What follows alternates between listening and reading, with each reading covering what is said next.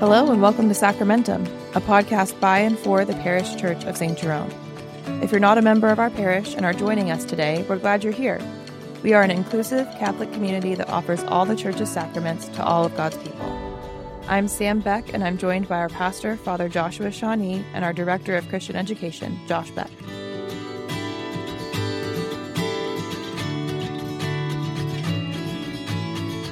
Today, we're continuing our series, Intro to St. Jerome's, and in the next couple episodes, we're talking about what it means to be independent Catholic, starting today with what it means to be Catholic. So, I think probably a good place to start this discussion is what does the word Catholic actually mean?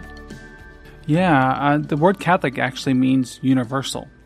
And so when we assert the Catholicity of the Church, we're asserting that it's the full faith, the universal faith for all the people across all time. So it's an honoring of that universality of that faith, that tradition. So we're making the claim that this is the fullness of the faith as bestowed by Christ upon the world, as handed down to us from the apostles, and that it's shared not only across time but across space, so across the planet, around the globe. The word Catholic means universal. Mm-hmm. I thought that was interesting when I learned that, because growing up in a Protestant background, hearing the word Catholic had a connotation of exclusivity. Like Catholic as in not the kind of Christian that all of you people are. Yeah. But to learn more about when that term was started to be used and what it actually means, it reminds me of another item on our list here about what it means to be Catholic, about the ecumenical councils and the representation from all parts of the church and all the different parts of the world. And that initially, before there was an alternative, the Catholic Church was all the church, like the things that are represented when everybody's present. Right, yeah.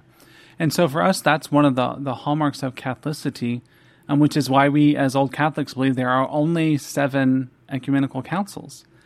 So we don't honor, Vatican I or Vatican II as an ecumenical council. Pope Francis could call a council tomorrow, and unless the entire church in all of its Catholic expression is present and voting actively, that's not an ecumenical council, because that's not the church universal. That's not the faith in its totality. And so since the big split of the church, between East and West, we do not believe we've had an ecumenical council, because the Catholic Church has not gathered in her fullness in order to rule on things like dogma.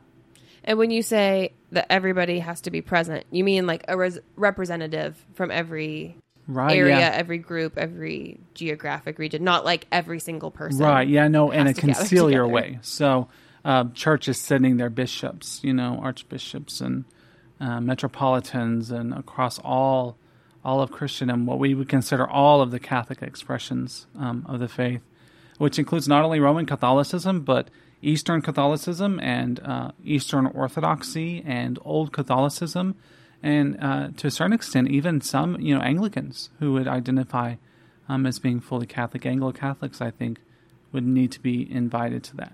So when we say universal, we mean universal. Mm-hmm. And so we do understand that in a much more inclusive way. There is one body, one holy Catholic and Apostolic Church, and that includes all of Christians across all time and across all space. So. Mm-hmm. I feel like we're talking a lot and leaving you out, Josh. Did you have anything to add about any of that, or? No, I think you guys covered it. You're staring me down like, don't put me on the spot. No, I think your point about the, because I had the same perspective, the point about the Catholic feeling exclusive, but it actually meaning something more inclusive. Mm-hmm. And I think that the way that we approach Catholicism here at St. Jerome really embodies that in a I don't know, kind of a beautiful way. Mm-hmm. I guess the whole idea of all sacraments for all people, I think, embodies Catholicism in its truest form. Mm-hmm.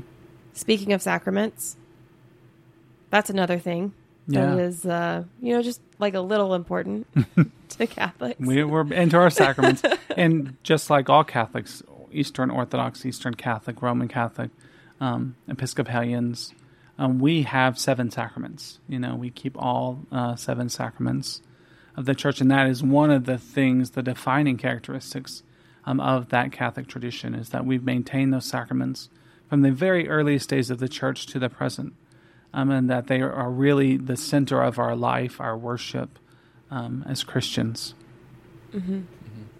So do you think that would be I guess if we're thinking about what makes somebody Catholic as opposed to, say, Protestant or Orthodox or something like that, what are the defining characteristics of what makes a person Catholic? Yeah, so for us, it's falling into that apostolic tradition. And falling into that apostolic tradition takes shape in a variety of ways.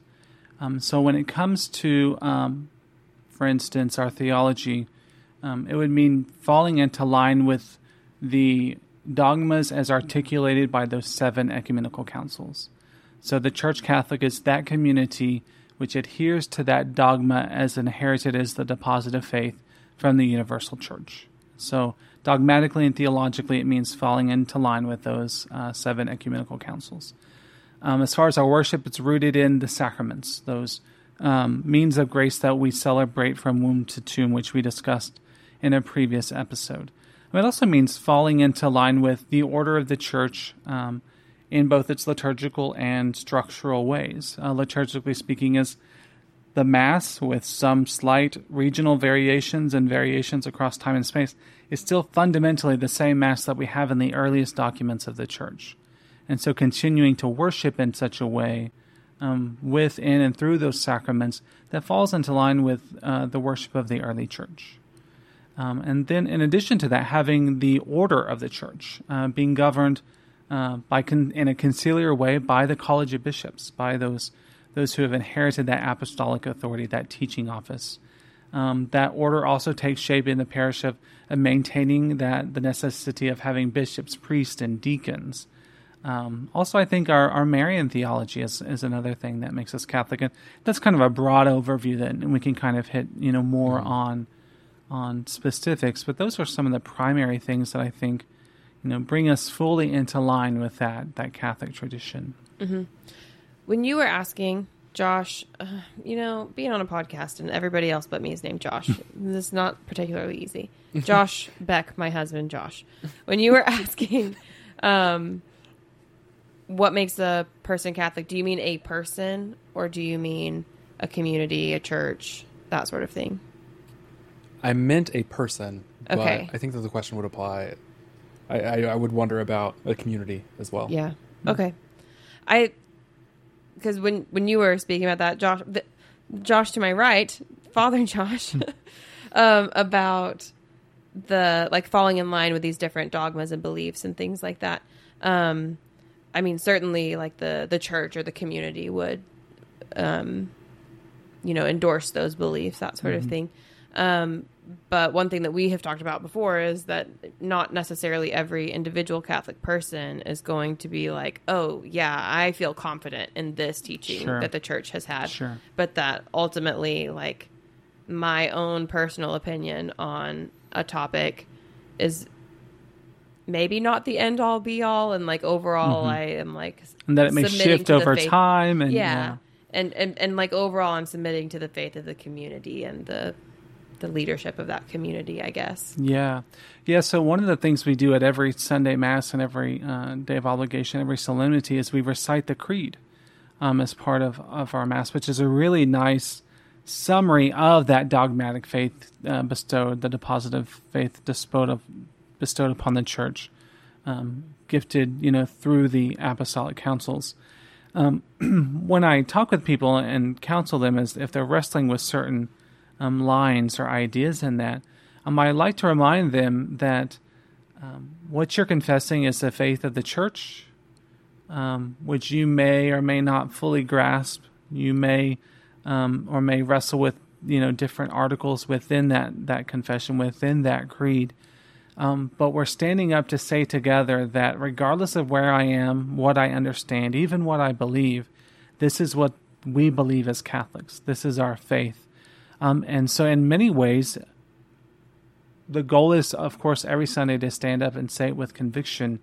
But I think there's merit. I think there's grace in standing up and saying, even if I don't understand it, even if I may disagree with the line here or there, I am submitting to this apostolic tradition as normative and authoritative in my life. And so it's one of those times when just actually going through the motions is actually a means of grace.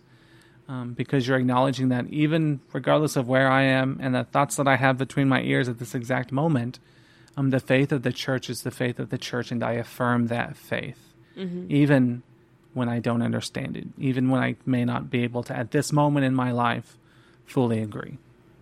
It's in that way, it seems like it's often the practices that we engage in our Catholic life are emphasized more than maybe in other faith traditions, as opposed to just signing off on a list of beliefs. Yeah, we don't do doctrinal statements. We're very limited on the dogma that we expect, from the community of faith. But along with that orthodoxy, there's something called orthopraxis, which is an acknowledgement that what we do as a community of faith, how we worship, participating in the life of the sacraments is at least as important as our doctrinal dogmatic beliefs, the thoughts that we have in our head. And I think we constantly, in our rationalistic age and in Protestant America, where one's faith is primarily what they believe, I think it's good for us to remember that our doctrines, our dogmas emerged from the life and worship and sacraments of the Christian community. And so we value that orthopraxis in a huge way. So we don't stop someone at the door, if they can't sign on to the dogmatic articles right away, because we believe that life in community, living and moving and breathing in the Catholic Church, participating in the sacraments, can draw you into that Catholic faith and that tradition, and help you to understand those dogmas and doctrines in ways that you would not have been able to understand before. What the Church calls mystagogical catechesis. Can you run that by us one more time? So being inducted into the mysteries of the Church. Mystagogical catechesis. Learning the faith through immersion. Yeah. Through participation in the life and witness of the Church and in her sacraments. So rather than sitting down and studying Thomas Aquinas, as much as I love to do that, and his treatise on transubstantiation, the best way to come to believe and understand transubstantiation is to experience it in the Mass. And so the focus is on, yes, the Church teaches transubstantiation. You may or may not understand that now, but you can experience it. You can know it. You can come to realize it even before you even know what that word means. And so mystagogical catechesis is going about understanding and teaching the faith through orthopraxis, through the life and witness of the Church as celebrated in her seven sacraments and in community. Yeah. There is so much to what you said there when it comes to the theology arising out of the practice, because I think that is just a historical truth. Yeah, 100%. It's a practical truth in that is one of the best ways to teach is through practice and experience, that kind of thing. But also in church history, so much of our theology arose through the church just doing it and then coming to realize, well, we're worshiping in this way. How do we make sense of that? Yeah. What does that finding mean? Terminology to describe the thing that they were already doing. And we even have an example in Acts of the inclusion of the Gentiles, because there was the whole controversy with the Jerusalem church and the Jerusalem council, that kind of thing. And Peter's argument when he was arguing for the inclusion of the Gentiles was that he has seen the Spirit fall on them. Right. It was an experience that he's like, they're worshiping Christ. They're in. Yeah. And so our they're theology part of the Christian community. Yeah, they're part of it. So we just have to acknowledge that. Yeah. Right. So we need to make our theology fit the experience that is right in front of us. And that's just how theology has to be done. Yeah. It has to be done with experience informing it, and not trying to take our ideas and put them onto the experience and mold the experience around it. And one of the things I love about Catholicism and the fact that we, claim this universality and focus so much on it is it's not even just my experience. Mm-hmm. It's Right. our experience as a community. It's not even just St. Jerome's experience. It's this independent Catholic movement across continents and across centuries. And so we really try and reach as far as we can in that experience across time and space, in order to make that richer and fuller, trusting that what we may misunderstand here, they may not misunderstand in Jerusalem. And what they misunderstand in Jerusalem or may struggle with, they might really have a grasp on in Rome. And trusting that through that universality, through that Catholicos, we reach a fuller, greater, more experiential understanding of the truth of what God is and has and is doing in the world through the church. Yeah. Mm-hmm. I mean, it makes so much sense when you think about the Christian story as a whole. Mm-hmm. I mean, God revealed himself through a person, through experience, through becoming human and living a human life. And our theology comes out of that. It comes out of the life of Christ. I mean, if God is going to work that way in his very nature, then of course that's the way that theology is going to and should work in the incarnate practices of the church. And so, I don't know, I think that is something that makes Catholicism, stand out, I guess, and is a staple of Catholicism, is its emphasis on practice and the incarnate nature of the faith. And those practices are rooted in community. That's another thing that I really value about Catholicism. It's deeply personal, but it is also highly communal. It's not just you and Jesus and reading your Bible at home. You can't be Catholic on your own. So it involves the community, and that community stretches across time and space. Mm-hmm.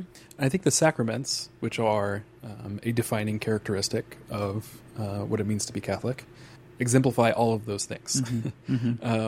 They are all embodied. They are all practices of some kind that have all kinds of theological meaning, and you can't do them on your own. Right. You have to be a part of a community in order to experience the sacraments. Yeah. Yep. Somewhat related to like the community and the sacraments. It makes me think of the Mass and the liturgical year and how that is shaped like throughout the year. What that looks like, what our Mass looks like, and that sort of thing. And that's definitely a distinction between Catholic and Protestant. Yeah. So we have a very cyclical understanding of time in the Catholic tradition.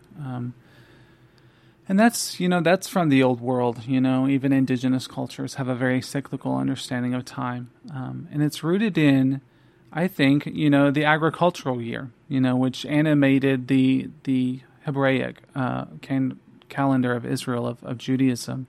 And we inherited that from them. And our calendar is very cyclical. We go, just as we have sacraments from womb to tomb, our liturgical year follows all of the major events in the life of Christ. Advent and anticipating his coming. We have Christmas, followed by Epiphany, his light pouring into the world. We have ordinary time where we hear about the teachings and the growth of the kingdom of God. We have Lent, which prepares us for the Paschal mystery that we experience in Holy Week and Easter. We have the coming, the ascension and the sending of the Holy Spirit upon the apostles, and all the way to the very last Sunday of the church year with the reigning of Christ at the end of time and space. As King of the universe, King of all creation. And so every year we get to, in this color-coded way, work our way through the life of Christ from, the time before his incarnation all the way to the end of time and space, where he rules as King. And so it's a really powerful way for us to, again, over and over, year after year, live into the mystery of Christ as the body of Christ. And we're very devoted to that. And within that overarching liturgical cycle, we have all of these feasts and fasts and all of these saint days that just further immerse us in the life and mystery of the gospel as it's taught and experienced by the Church Catholic. It's really quite beautiful. Absolutely. I love the church year. I know you do. That's why I'm looking at you like this. Yeah. The liturgical calendar, I just think, is a wonderful tool for the Christian life, helping us to live out what it means to be Christian, reminding us that the point of the Christian life is to participate in the life of Christ. And so the fact that it follows the story of Christ himself and reminding us of that every year, I think, is really important. I think we need those reminders, and we need those changes of pace. We need that ordinary time where we experience the mundane of life. We need Advent, where we're looking forward to the future. We need Lent and remembering that we are dust. We need Easter and celebration of a resurrection. We need all of those things, and so having those built into the church year just helps us to live that out in a way that I think is refreshing and enriching to the Christian life. Yeah. And you say live that out. That's so relevant because this liturgical year and our liturgical calendar leads to a liturgical life. Because you really begin to understand not only, space is being sanctifiable, but time itself then becomes a mechanism for the spreading of the gospel. And we begin to take those embodied liturgical experiences out into our life. And then all of a sudden, Lent feels very different driving in your car than does Easter or Advent. Or the season of Pentecost, when you're at work, can become a different experience than was Christmas or ordinary time. And so it leads to the sanctification of time outside of the church proper in our lives. Yeah, you end up living a liturgical life, which can be challenging and enriching, but it is a beautiful thing. Yeah, the rhythms of the liturgical year are comforting, I think. And I think that having a time for everything, like you talked about, is something that people are built for. This is what we need. Yeah. And I think it's helpful to have a set time to mourn, a set time to celebrate, a set time to look forward to the future, all of those things. Because I think we can often, without that, just kind of get lost in the everyday and never take those moments to do any of those things. Yeah. To mourn the way that we need to mourn, or to celebrate the way that we need to celebrate. Or to be quiet and wait. I think it teaches us to kind of embrace the full span of human experience.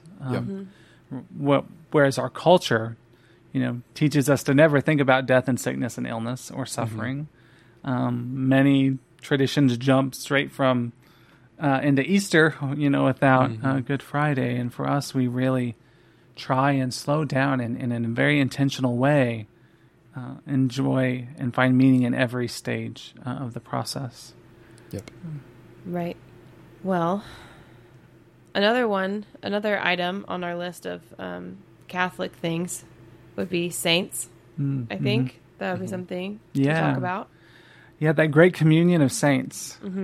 So we always joke and say, not even death gets you out of work as a Catholic. Yeah. For us, death is a doorway, not a wall. And so we believe that the great communion of saints not only extends across space here on earth, but the church exists across time as well. And that's part of that universality, the Catholicness of our faith. I mean, it really is rooted in this notion that the church exists in three distinct states: the pilgrim church on earth, the church triumphant in heaven, and the church expectant in purgatory. And so that the church is manifest in those three kind of means, but it is fundamentally part of the one holy Catholic and Apostolic Church. And so not only do we believe that saints can teach us by their example and inspire us through their words or holy lives, but that they continue to be an active, prayerful presence in, with, and through the church. And so we have this calendar of saints that we observe every year with all of those feast days. and we beg their intercession. We look to them for guidance. We look to them to be inspired in order to help us live our Christian life in our time and place, trusting that who better to follow than those who have gone before. Mm-hmm. There's a common misunderstanding that Catholics pray to the saints. How is that a misunderstanding? Yeah, there's a difference between praying to and requesting somebody to pray for you. So, for instance, if I were to go to Sam and say, Sam, as a psychiatrist, I'm wrestling with depression. Who better to pray for me than somebody who knows the ins and outs of depression and the various struggles that are involved with any mental health crisis or issue than somebody who does that professionally? And so I feel like Sam would be a really great person to pray for me with that. Or to go to someone who's a mother of 10 children and say, I'm really struggling in my relationship with my children if I had children.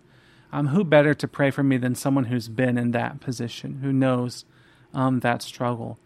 So we're not praying to the saints. We're asking the saints to pray for and with us.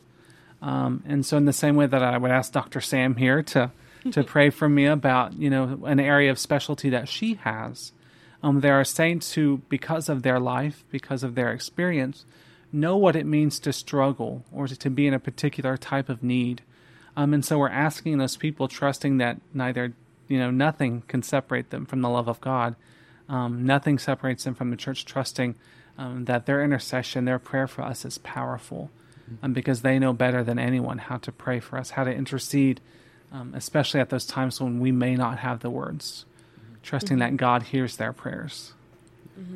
As somebody who's really interested in ethics and that kind of thing, I think that there is a really important moral formation aspect to the communion of the saints. Absolutely. In that they provide all kinds of great examples for people to look to in how do we live the Christian life.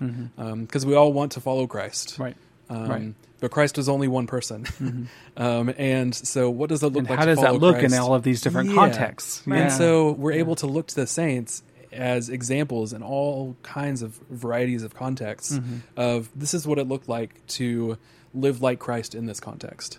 And so we can have those examples and then live like the saints. Right. Paul told his, the readers of his letters, follow me as I follow Christ. We can do that with the saints. We can follow the saints as the saints followed Christ. Absolutely. Yeah. I had a particular example of that that has been just kind of a personal story. I have a necklace of metal for my patron saint, Jean-Baptiste de La Salle. And he's the patron saint of teachers. And he believed very strongly in the dignity of all humans and the presence of God in every single moment. And so I wear this necklace to remind me of those things. That's something that he lived out very well through his teaching and his teaching other people how to teach. And as a teacher myself, believing in the dignity of every one of my students, I think is a really important thing. And remembering the presence of Christ in every single moment as I'm teaching, as I'm living my life, is a really important thing. So having that as a constant reminder, I mean, I could carry a cross, that kind of thing. And there is a cross on this too. And that is an important reminder as well. But that's a more specific, applicable to my own particular life kind of example that I think has been really helpful. And it's been beneficial as I've gone in my day-to-day and, going to get a haircut or something and noticing the necklace around my neck and thinking, I need to remember the dignity of every person as I walk into this get this haircut, that the person that is cutting my hair matters. Even if I'm never going to talk to them again, I need to think like De La Salle and remember that this person matters. And in that way, the communion becomes the call, right? Yeah. Because it's through asking for their intercession, it's through honoring their unique example that we receive our call in our context to join that great communion of saints, to live that saintly life. And so, in a very real way, that communion of saints, through everything you just talked about, is calling you to live sainthood in your life and acknowledging your place within the communion of saints, which is, I think, sometimes something we forget to talk about in the communion of saints. It's always those who have died, or those who are really holy, or those who were exemplars in a variety of ways. But that communion of saints does include us, and that communion is a call. Right. It's good. Closely related to the, at least in my mind, to the idea that we have like the reverence for the saints and incorporating them into our lives would be the regard that we have for Mary. Do you want to say something about that? Yeah, that is a kind of a serious component of Catholic spirituality, is devotion for the Blessed Mother of God. She's mentioned in our creeds. We have feast days devoted to her. There are teachings about her that have been dogmatized, that the Ecumenical Council stated very clearly about who Mary is and her continued role in the salvific work of the Church, honoring her role in Scripture and in history, but also believing that through that example, through that intercession, she continues to be full of grace and a means of grace for the Catholic community. We take that very seriously in an understanding of Jesus on the cross, looking at John and saying, "Behold your mother," and "Mother, behold your son." We believe at that moment she became the mother of the Church as well. And so we take her role in our life very seriously and believe her to continue to be, through her example and intercession, her most powerful intercession, at work in the Church today. And so I would say that it's one thing that does pretty significantly distinguish us from other Christian traditions. So you mentioned in the last episode all of your Mary stuff in this office. Yeah. It's everywhere. So I haven't pared it down. We recorded that episode 5 minutes ago. Do you worship Mary? I think we honor Mary. Okay. But worship is reserved for God alone, and the triune manifestation of Father, Son, and Holy Spirit. We worship God. We honor Mary and the saints.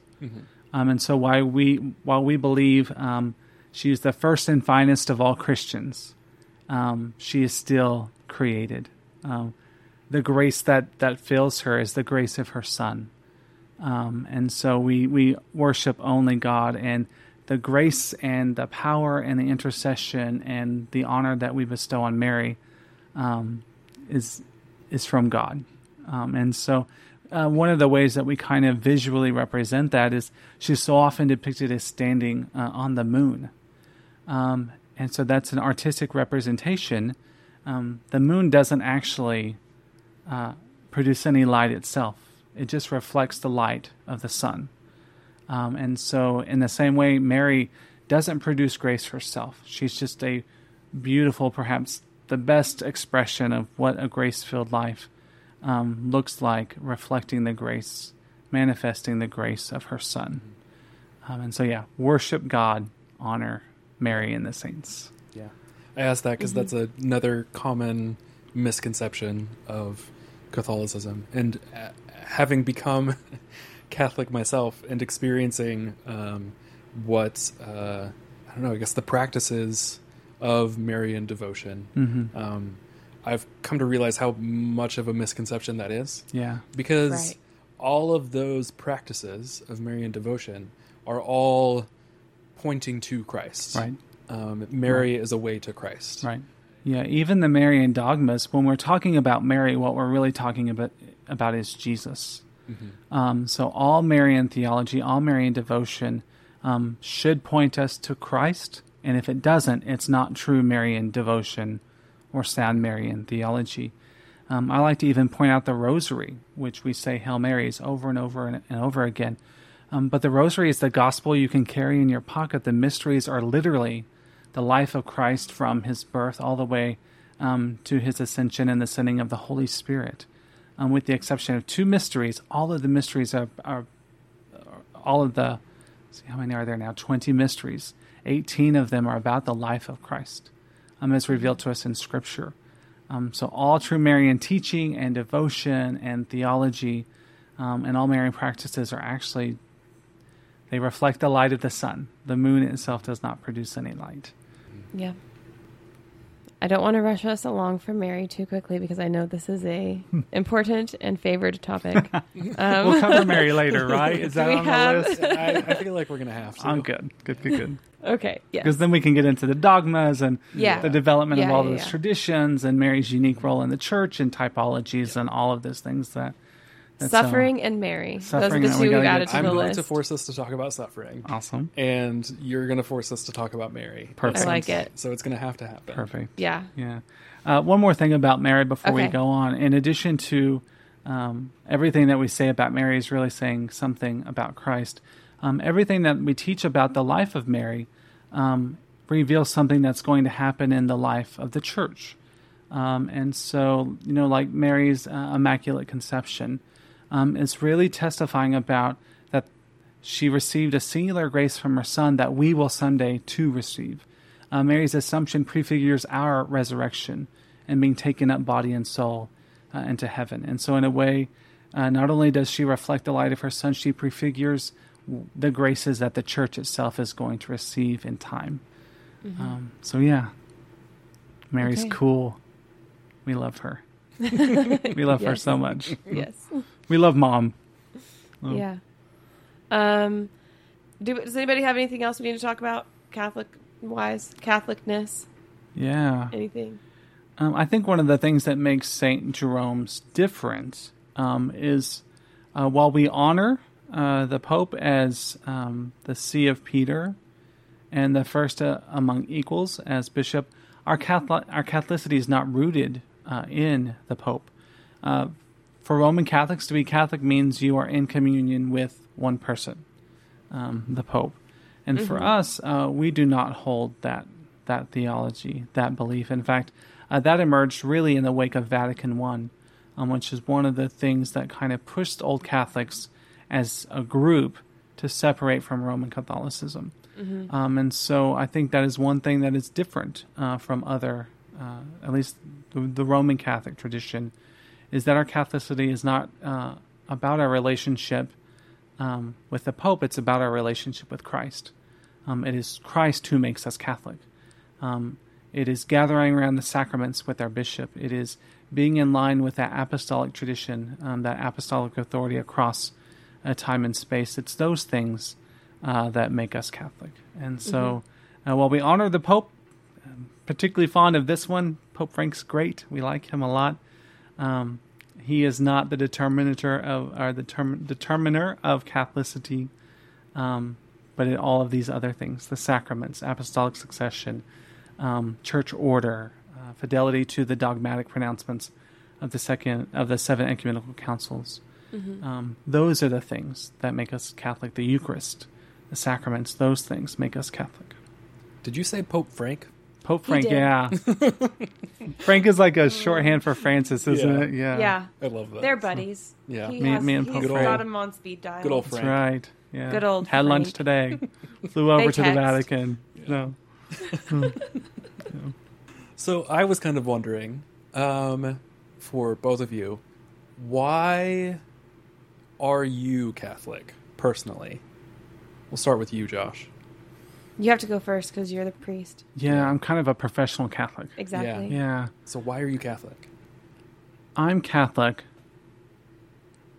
because the Catholic faith has brought me to Christ in a way that I feel no other faith tradition could do. It gives me a structure and a meaning to my life. It connects me with the truth as I feel like the Holy Spirit has revealed it to the Church Universal. And through the sacraments, it sanctifies me and draws me closer into that Trinitarian life that is the goal of life as we know it. And so for me, the richness of the sacraments, the depth and meaning of the liturgical year, the theological pronouncements of the ecumenical councils, Catholic spirituality and prayer, these things enrich my life and give it meaning and substance and draw me to Christ in a way that I personally feel no other faith tradition has done for me or can do for me. So it's, we talk about the Eucharist as the source and summit of our life as Christians. For me, I'm not sure who I would be or what my life would be apart from Catholicism at this point. It's so embedded in the way that I think and the way that I live and the way that I pray, in my relationship with God and with others and my deepest, truest selves. It's become everything to me in a way that I'm not sure any other faith tradition could do. Mm-hmm. I find Christ in Catholicism. That's why I'm Catholic. That's a good answer. Leave it to the priest. Yeah. The answer was Jesus. Like Karl Barth said, the answer is Jesus. What's the question? So, okay, I'm going to go next so you? that you can't steal my answer. We talked about this. Yeah.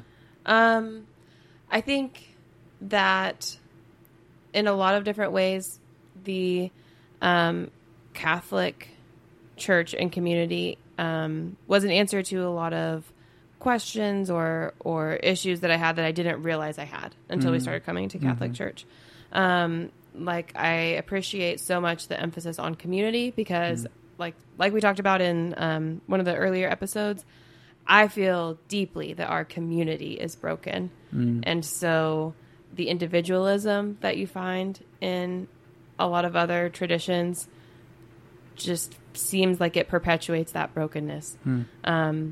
But within the Catholic community, like when you were answering earlier, Josh, and you said the Holy Spirit has revealed the truth to the church, if this was an exercise where we fill in the blank, so many other places the answer would be the Holy Spirit has revealed the truth to me, which just does not seem the same. I really appreciate the rhythms of the liturgical year. I think that is something that is soothing and comforting and a breath of fresh air, and that you can't do outside of that community. Like you can't put yourself in the liturgical calendar on your own. I really appreciate how embodied the sacraments are. The emphasis on the practical aspects of faith and not just the things that we think about it. Like within Catholicism, my faith is a thing that I live, not a thing that I believe. And so with that combined with like de-emphasizing the individualism, I am so much less prone to find myself just sitting there hyper analyzing every single thing that I think or every opinion that is said, or because that's not the point. The point is about the thing that we're doing here together. When we started coming to the Mass here, it's like if you turn a padlock and once you've hit all the numbers correctly, you hear it click, like all the pieces fall into place. Catholicism felt like that. Like it felt like a thing that I already knew, but didn't actually quite know yet until we got here. That's beautiful. That's going in our pamphlet. Joshua put that on the website. Okay. You can transcribe it. We'll have a recording. Oh, man. That was a very good answer. Good luck following that. Oh, my answer is Jesus. Jesus. That was my No, answer. you have to give a longer answer than Jesus. You started this. There's so much to it. I have lots of theological reasons for being Catholic, some personal reasons for being Catholic.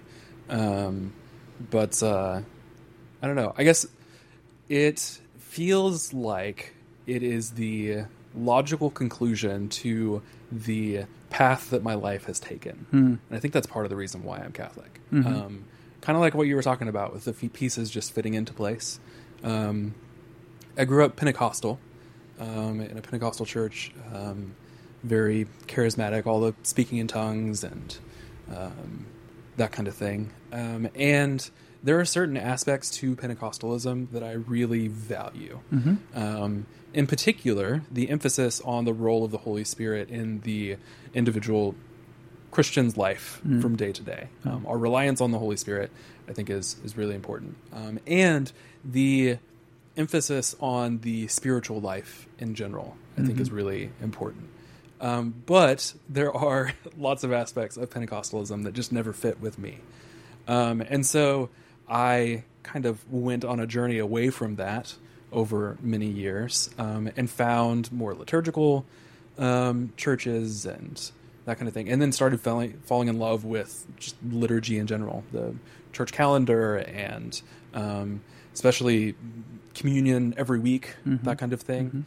And then when we landed here at St. Jerome with the Mass, I feel like it brings together all of those things in a really beautiful way.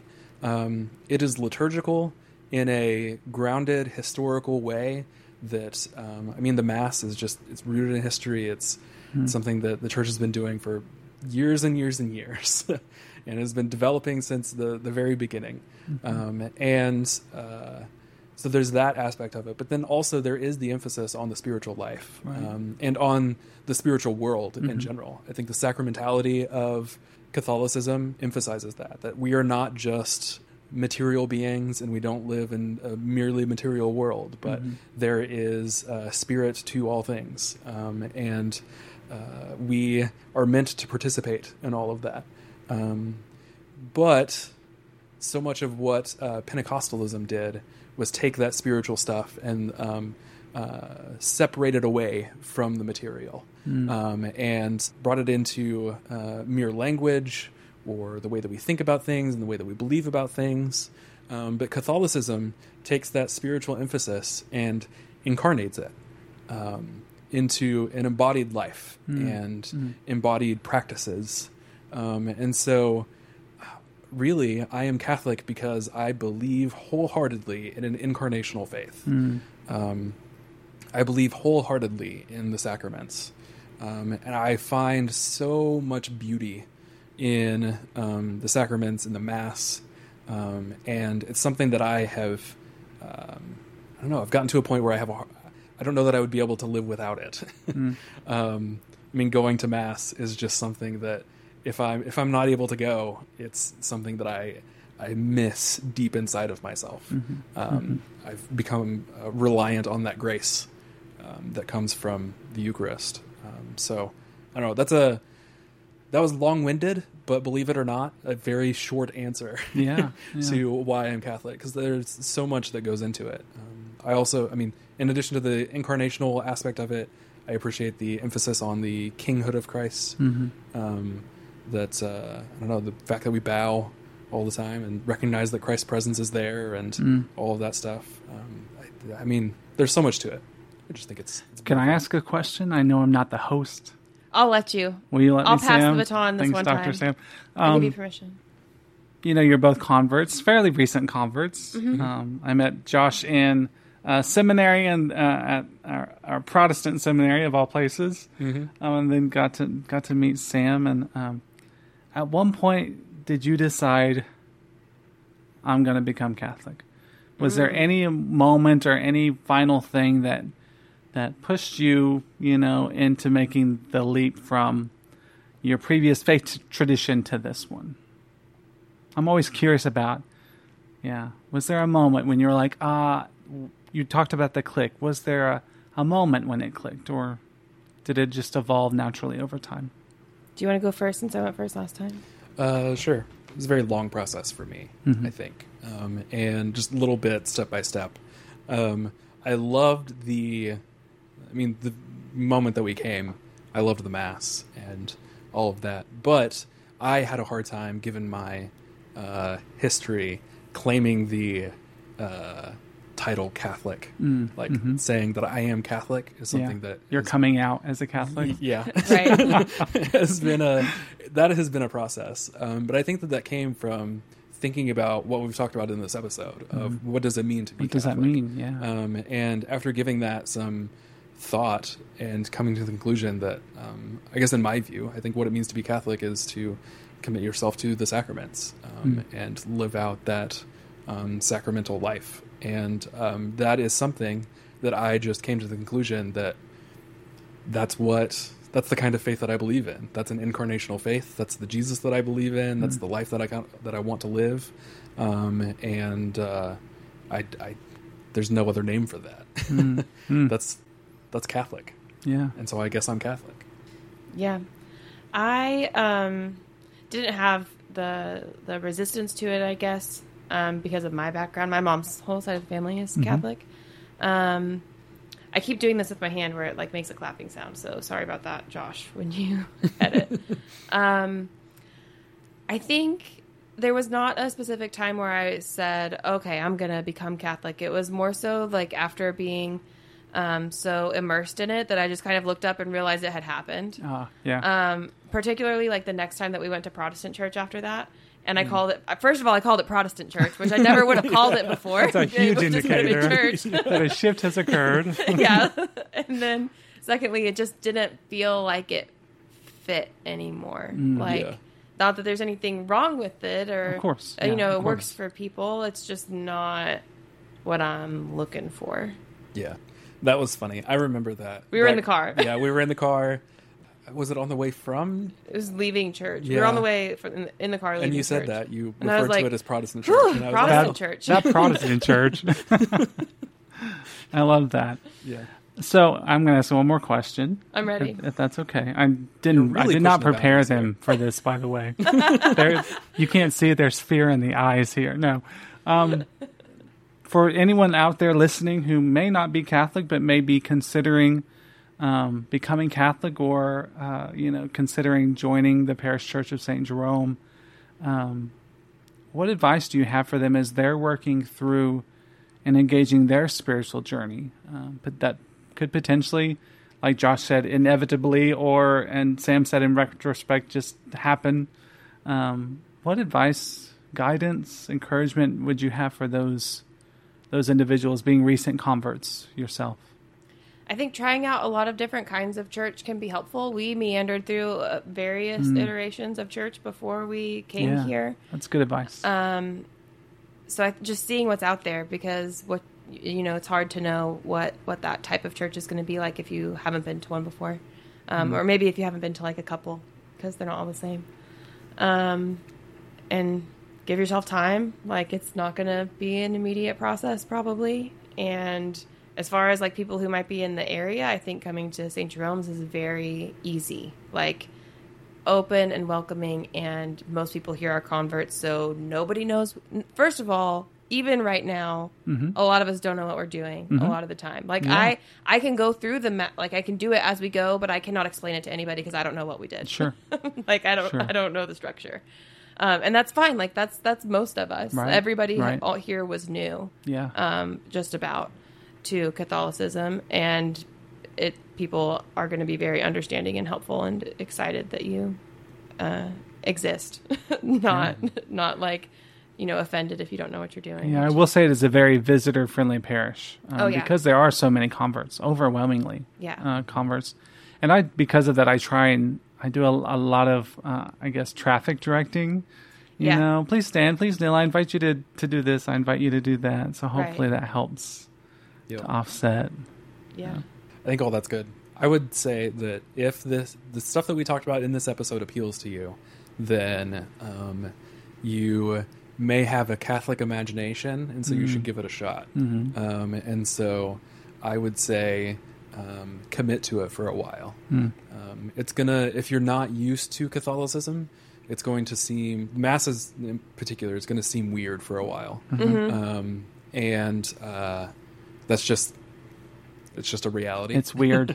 It is. Yeah. It's weird. It's weird. But over time, what I came to realize was that weirdness became vital to my life. It was like, I don't know, I came to a point where it was no longer weird, it was needed. And I think that could, I would expect that to happen to anybody who gives it some time. But it, for sure, the first few weeks it's going to be weird, especially since you don't really know what's going on, and everybody's talking, and you don't know when you're supposed to talk, somebody else is supposed to talk. Are we singing it this time? So I would just say, and right when you get used to it, it changes slightly. Because that calendar. And if you have any questions, always feel free to ask whoever the priest is at the parish you're visiting. If you're here, we would love to talk to you and answer any questions you have. And take you out for that 8th sacrament. That's right. We do lunch in a big way. Yeah. Every Sunday after. Yeah. We do. Yeah. What you were talking about, Josh, reminds me of really any meditative practice, because I find the Mass to be very meditative, but when that's not something that you're used to or in the practice of doing, it's going to be uncomfortable. You're going to feel a little bit restless, and while you're learning what the Mass is, I felt like it was like breaking in a new pair of shoes. It just didn't quite fit right for a while. Even though I described my attraction to Catholicism as everything just clicked. That's the attitudes, the perspectives, the values. But sitting through the Mass took a while to feel like the shoe had been broken in. It kind of became yours. Right. Yeah. Yeah. Cool. Catholics, man. Yeah. Crazy. Are you done with your questions? I think so. Okay, well, I was just sitting here ready. I was good. That's all I got. Okay. I'm hungry. Same. Okay. Hungry. We're going to go get queso, guys. I've got 30 minutes before I get real cranky. You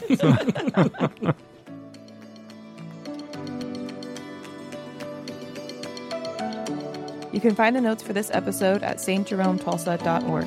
And if you're new here, it's also a great place to find out more about our parish. That's stjerometulsa.org. Thank you for listening to Sacramentum, and we'll talk to you next episode.